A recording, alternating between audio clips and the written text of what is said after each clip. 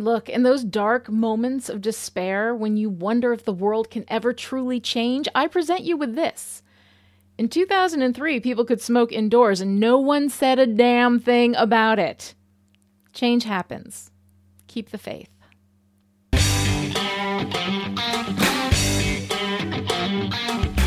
Hi, and welcome to Still Pretty, a Buffy the Vampire Slayer YouTube series and podcast. I'm story expert Lonnie Diane Rich of Chipperish Media, and we are here today to talk about Dirty Girls, the 18th episode of Season 7.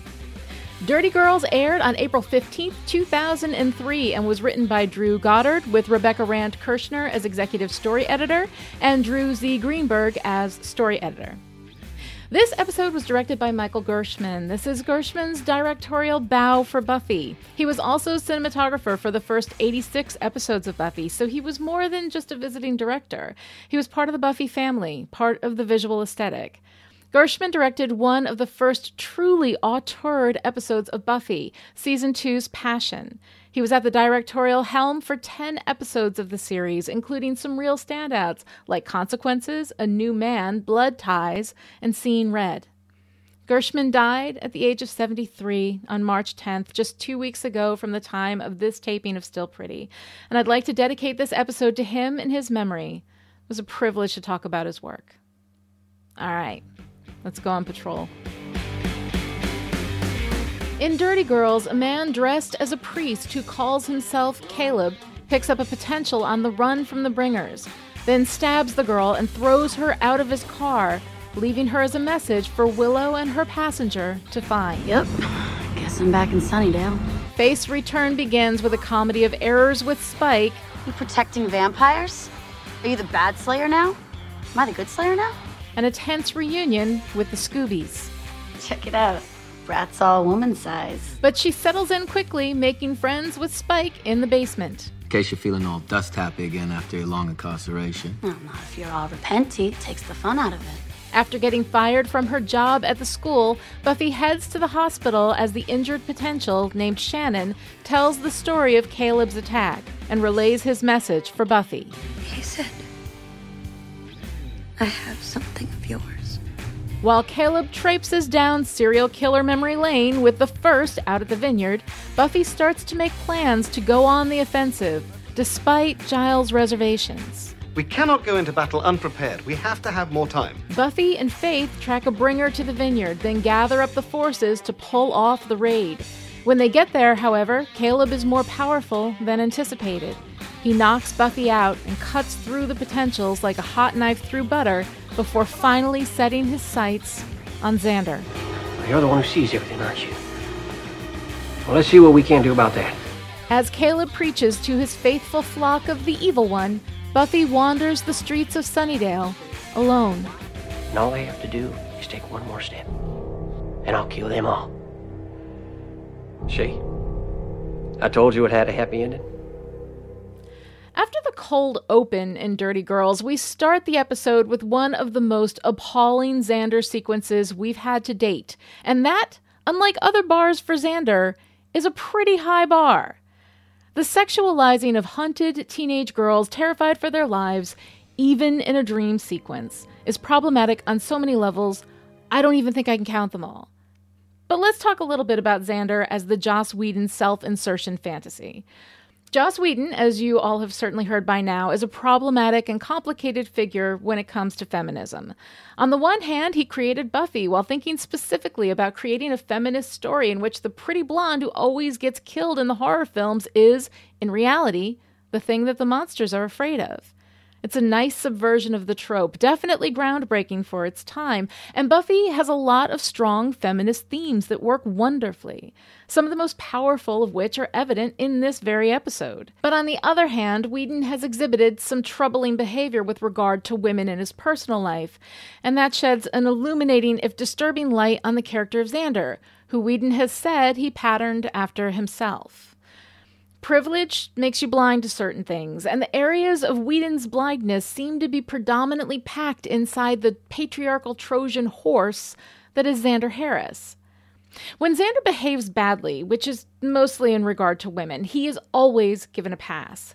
What is, on its face, abhorrent behavior with regard to male sexual entitlement becomes, through Xander, something we're supposed to see as cute in a very boys will be boys, isn't he adorable kind of way. Like when he felt entitled to Buffy's return of his affections. Xander, I'm sorry. I just don't think of you that way. We'll try. I'll wait. Xander. No. Forget it. I'm not him. I guess the guy's got to be undead to make time with you.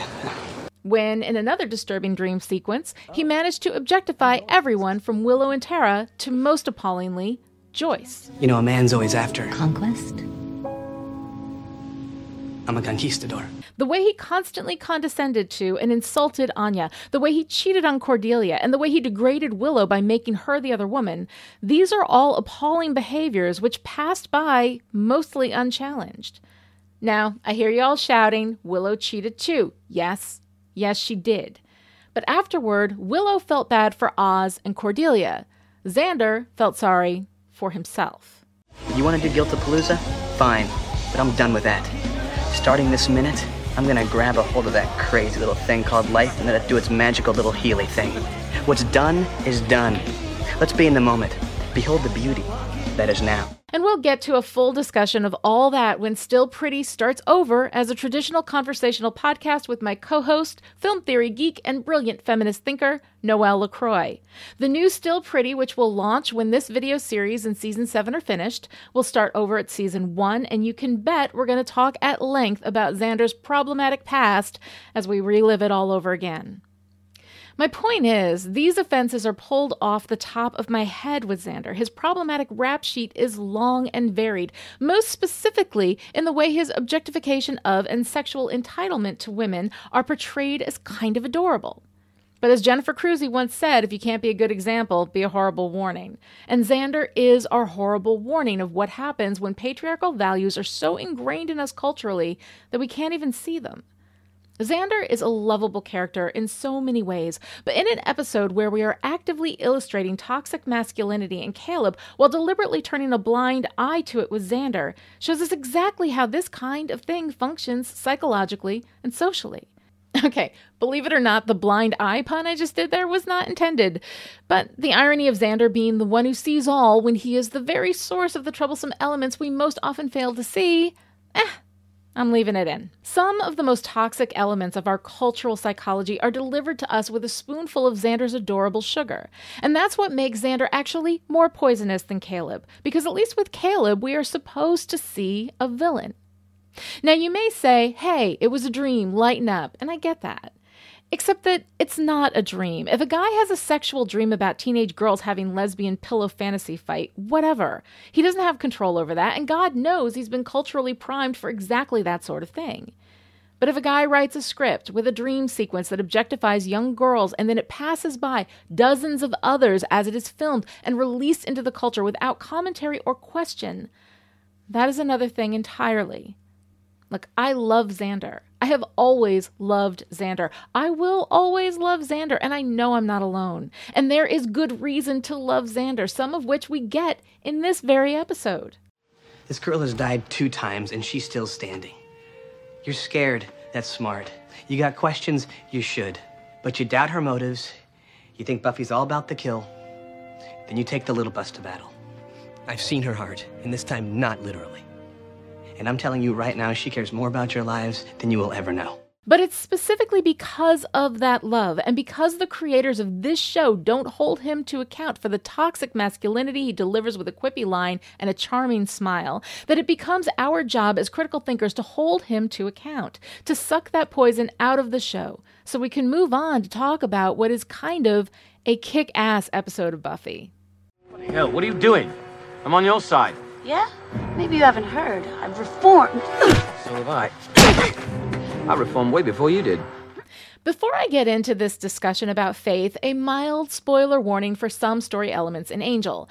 I personally feel that a good story can't be spoiled, but if you disagree with this assessment, you may want to skip ahead a couple of minutes. Although, honestly, I'm not spoiling anything that hasn't been spoiled already if you watched this episode, and it's worth it for the discussion. But I wanted to give y'all a heads up, just in case. When we think about redemption arcs, we usually think about men, right? Othello, Jaime Lannister, Severus Snape, Darth Vader, Angel, Spike, even Giles. We get him post-redemption after his Ripper days, but those elements are still in there. Now, classically, most redemption arcs end in death, especially if a character's been so bad he can only purchase his redemption through self-sacrifice.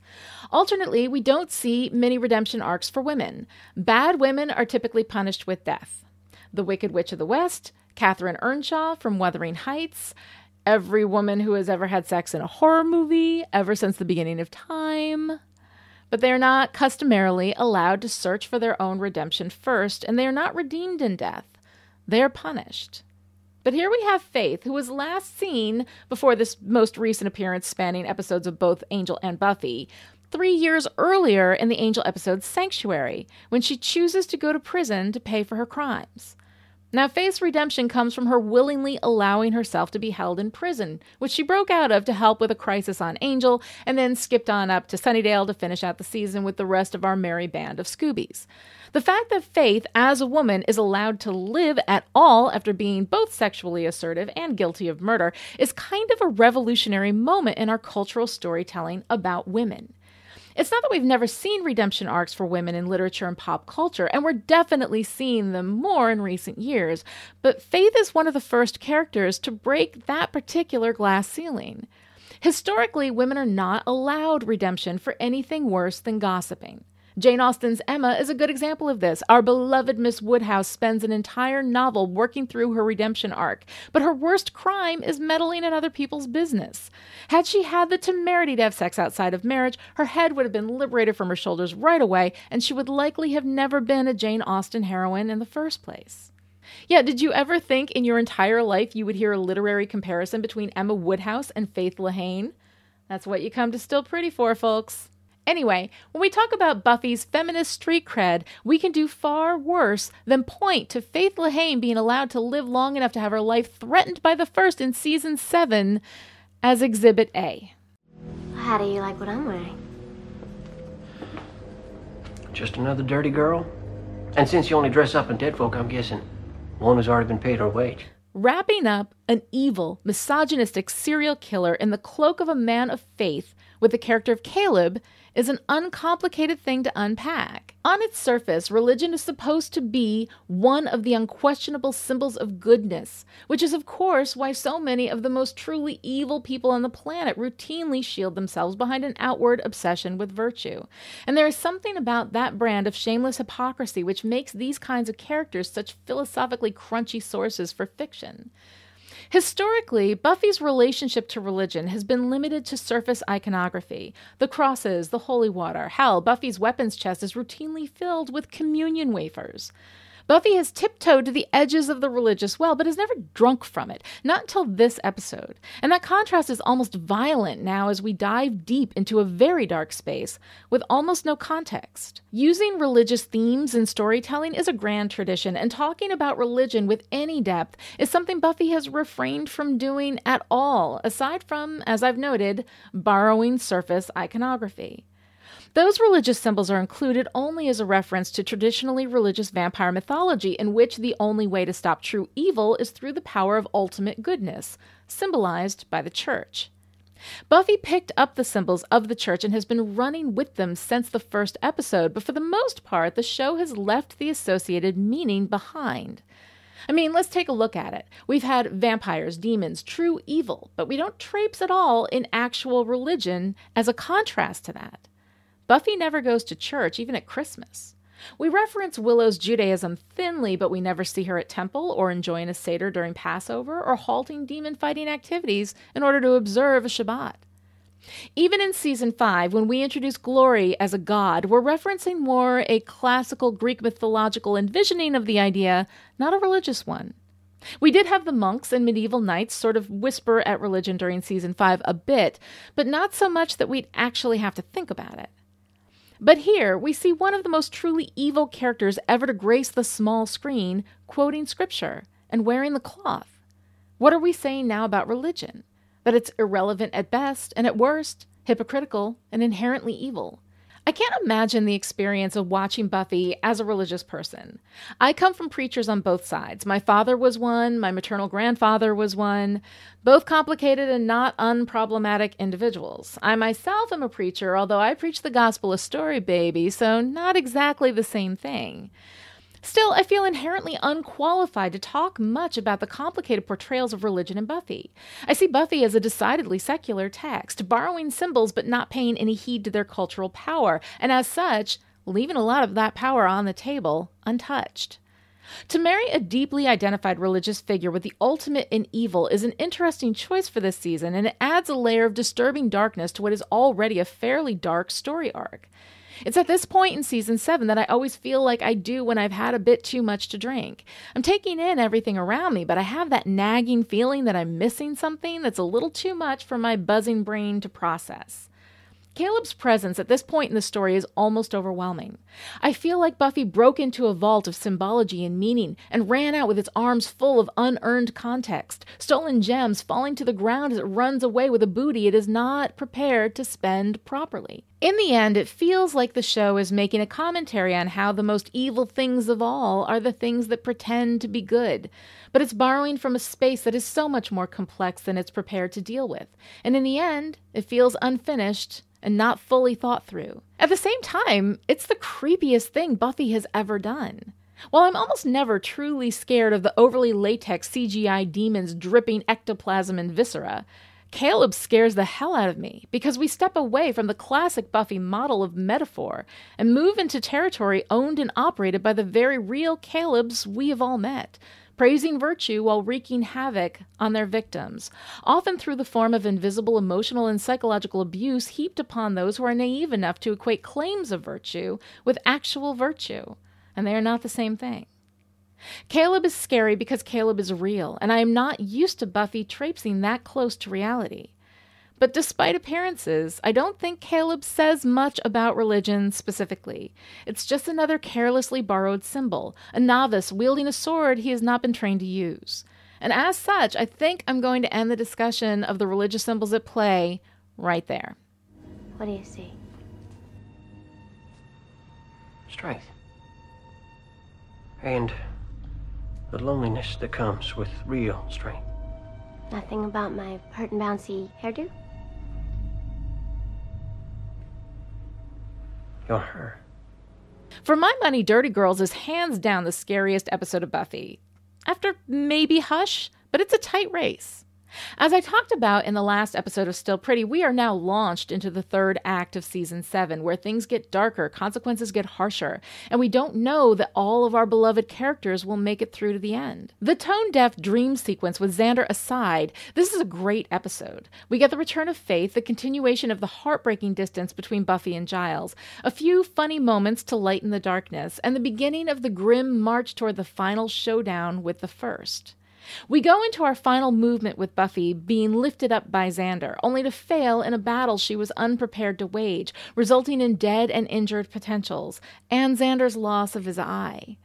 In the end, once again, Buffy is alone.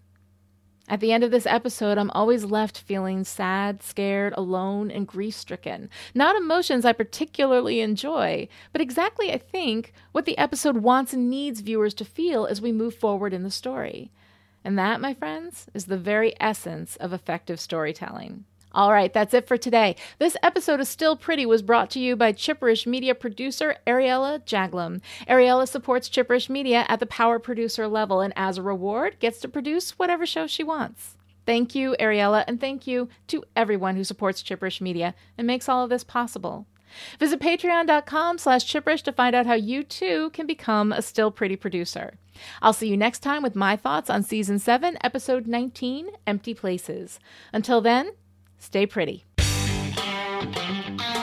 Still Pretty is a Chipperish Media production and is entirely patron-supported. To find out how you can keep us in production, visit patreon.com/Chipperish.